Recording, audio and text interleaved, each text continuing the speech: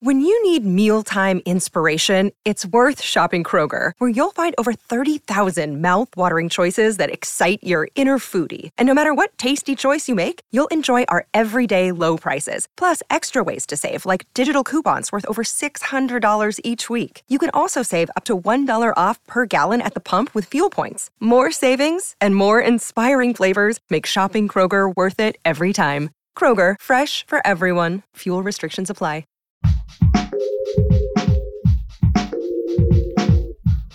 What if you could become a better person, not by working harder, but by taking one small step a day?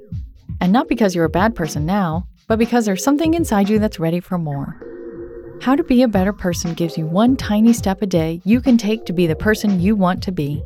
My mission? To help you live your best life. Hey, and welcome to How to Be a Better Person. I'm Kate, your host. This week on the podcast, I'm frankly a little all over the place. I celebrated 500 episodes yesterday, and while I wanted to focus on that achievement, I didn't want to drag it out for 5 episodes. So there's been a little of this and a little of that, which seems fitting as my attention this summer has so far been a little over here and a little over there, emphasis on the word little. Today's big idea is that in this pandemic summer, when we still can't really predict what the fall, winter, and spring ahead of us will be like, and yet we theoretically are out of the worst of the pandemic, is a very transitional time to be. Another word for transitional is liminal, which means not in this place, but not yet in that place either.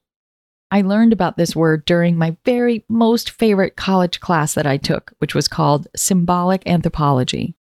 It turns out cultures around the world have rituals designed to help us mark important transitions, like the bar and bat mitzvah, the wedding ceremony, and funerals are just a few examples. And a big role of these rituals is to steady us and ground us and just acknowledge these liminal moments. One of my mentors describes transition as being between two trapezes. You've got one hand on the old way of being and one on the new, and you're feeling stretched. Or maybe you haven't yet reached out for the new trapeze, but you can see it swinging towards you, and you're scared to death to let go so that you can reach out and grab hold. I'm feeling this in my own life big time as I turned in a huge book manuscript for a client a few weeks ago, and I've just hit the goal of reaching 500 episodes of this podcast. On top of that, my son finished up elementary school a few weeks ago, and there is just a lot of completion happening over here. But I haven't really figured out what the new cycles I want to start are just yet. I can kind of see the trapezes swinging in the distance, but they're still a little hazy. Or, I do know what some of them are. Middle school follows elementary school, duh. But they aren't here yet, and I don't really know what it's going to be like to have 2 middle schoolers and no elementary schoolers.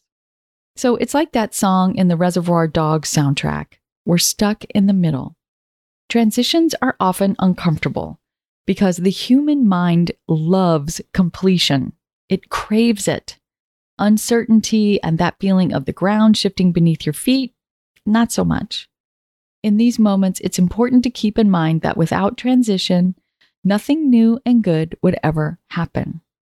Dreaming about what you want and getting clear on what you no longer want is a perfect way to take advantage of these liminal times and start ushering those new and good things in. I'll share an easy way to do just that right after this break. There are so many things to wonder about these days. Is it time to start wearing masks indoors again?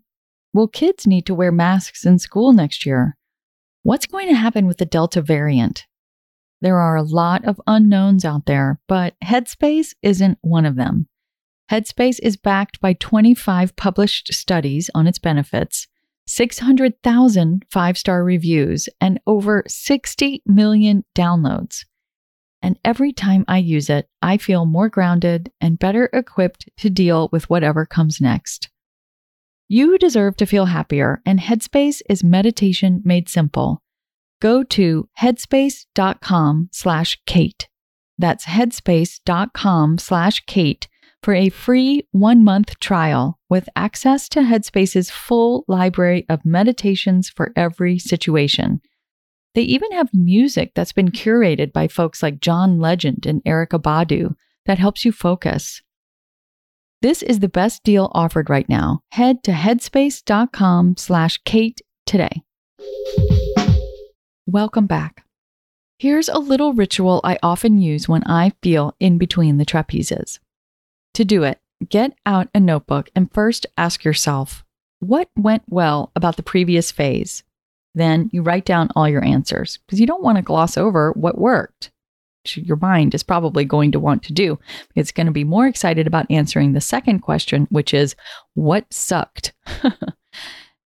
So ask yourself what sucked and then write down all those answers. You don't want to sweep anything negative under the rug. Acknowledging the things that were hard will help you process them. Then look over these two lists and then list new things you'd like to create in the next phase that are within the realm of possibility and that would be really nice. I'm not saying to sit down and bang out a list of goals. There's a time and a place for that. There's a time and a place for everything. But this is more like shooting the shit with your bestie than it is making a plan for world domination. Just ask yourself, what would be doable and cool to do or have happen in the next phase? The answers to this question may come out in a big rush, or they might come out in a dribble, where you add them one at a time over the course of a couple of days.